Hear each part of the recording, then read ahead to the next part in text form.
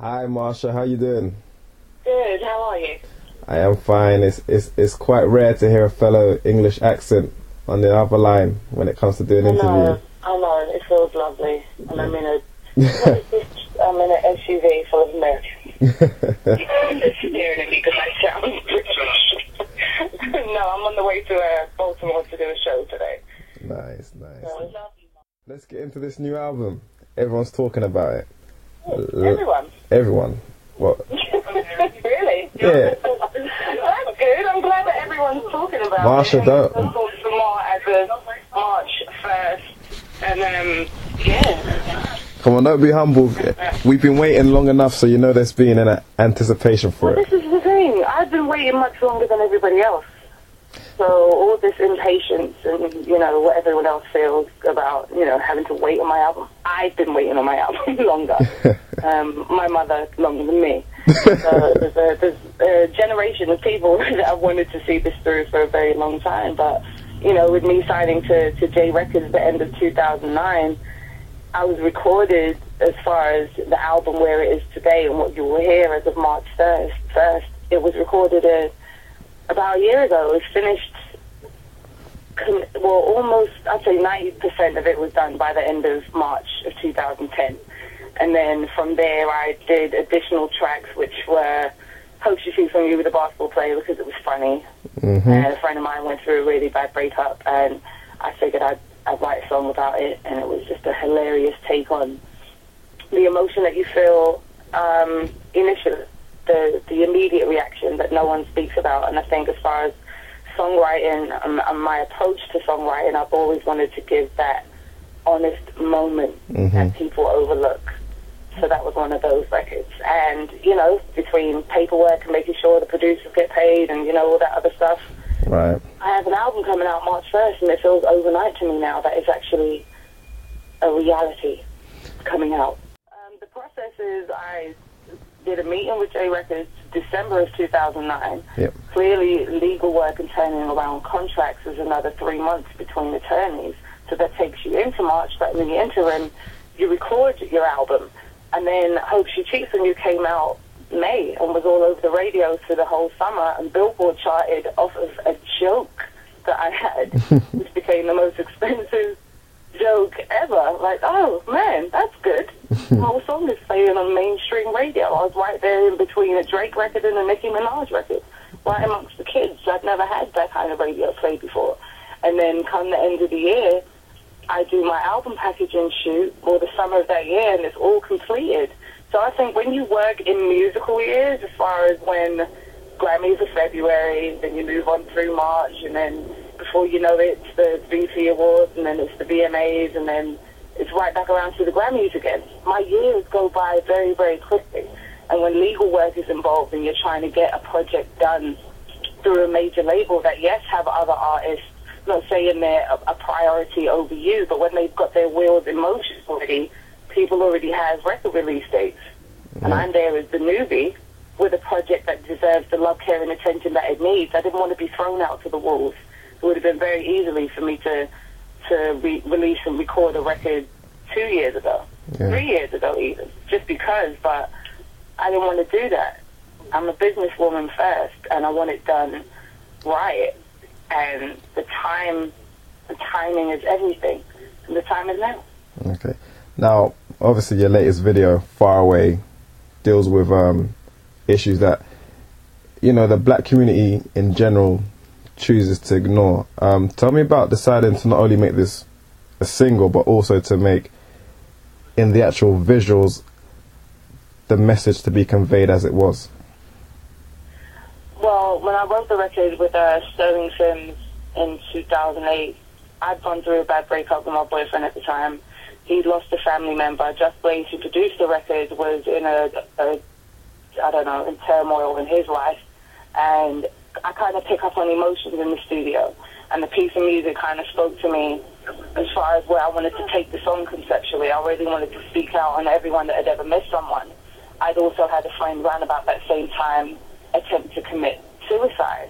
So in the song's content, especially in the bridge at the end, where I say, if I'd have known Sunday morning that you'd be gone, I never would have come home.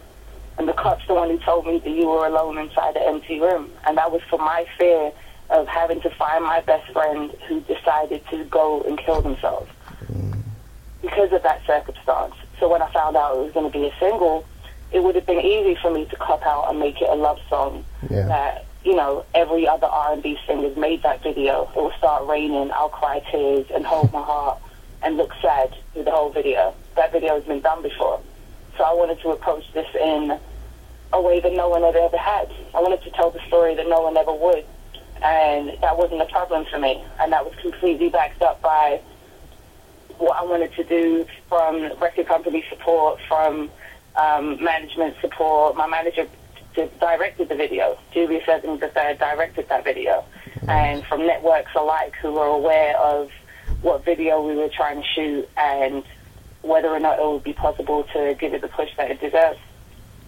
In effect, that's quite groundbreaking, because like visually I don't think anyone's ever really seen it on TV, you know, in actual musical format. But I wanted to also go on to the fact that anytime I speak to singers, you know, in London, in the UK, they always reference Floetry, but more so yourself as, you know, it's not popping in the UK, I'm going to go to America, because they see what you guys have done as visionaries. So is there any advice that you could give artists who feel that they're not getting their break in our own country and are looking to go to America, the big America, and try and break it?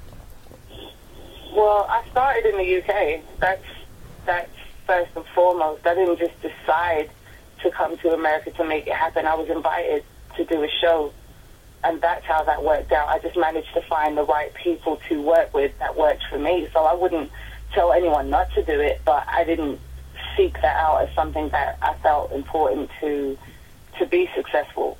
I would say that with America, it is a lot bigger, and I guess there's more chance of that, as you can just be successful in Atlanta alone and have a successful career. In London, if you don't make it in London, you might make it in Manchester, but it wouldn't be as big as, you know, not making it in Philly, but you made it in DC. Yeah. It's just a size difference over here. But relationships are everything, and I just managed to create the relationships that I did the year 2000 when I was invited to do a show in both Atlanta and then Philadelphia through a friend of mine that was from London playing basketball over here in New Jersey, who had a tape cassette of a performance I did at Jazz Cafe. Wow. People were like, oh, I want to hear that girl sing. I want to hear what this is. And that just happened to work out. It wasn't something that was planned. It was really an open invitation, free at that. Who turns down a free flight to Atlanta or to Philly? And I've just been kind of rolling with it ever since and built the relationships that I've had since 2000 to now, since 2011. Okay, now Lauryn Hill originally recorded a version of Lose Myself. The version that you have on the album, how does it differ? Well, Lauryn Hill's version was catered for that soundtrack. She had that California Dreamin', LA Beach feel on there to cater for what the movie was set up. But what I did connect with were her lyrics. Lauryn Hill was one of the most prolific songwriters of our time, and it was one of those songs that I've always loved, always been interested in, and I felt if I'd ever had the opportunity to bless a song that Lauryn Hill ever did, I'd want to put my spin on it with her blessing, which I did, and I'm thankful that it's a part of this album. And being I'm a songwriter myself, it was just a respect thing for me. I just wanted to give back for things that have influenced me for a very long time. I've looked up to her for a very, very long time, and I felt it only right for my first album to give that back. Right. Now, looking at the track listing of the album, it seems like it's very deep conceptually. The one that stuck out to me is Sour Times. Now, I haven't heard it, but could you give me a brief insight to what that track is about? Sour Times is actually a cover song. It's a Portishead cover. Okay. And being I'm a UK girl, Portishead has been one of my favorite groups for a very long time. The sample that they use in that record is from one of my favorite composers ever, Lalo Schifrin. Right. Who scored, Steve McQueen, Bullet, and Mission Impossible. And I remember hearing that Portishead record, and I was like, this is one of the best songs I've ever heard in my life. And I got in the studio, got the samples, chopped it up, made the beat, and recreated that feel. And once again, with their blessing, I was able to recreate. They're two of the only songs on there that are covers and co-written. So, I mean, written by other people. The other co-writers are Alicia Keys on With You and Sterling Sims on Far Away. I mean, I'm just so thankful that the fans are there and ready to listen to what I've been up to my entire life. You know, this is the first album, so I think every emotion that I ever wanted to convey is right there for all to hear. I'm a Leo. I'm very hard on not, showing my emotions at all times. I wear my heart on my sleeve, and I can't help that. And I think I really do that on this album. All right. Marsha, all the best, and thank you for your time, and good luck with the album. Thank you. Okay, you take care.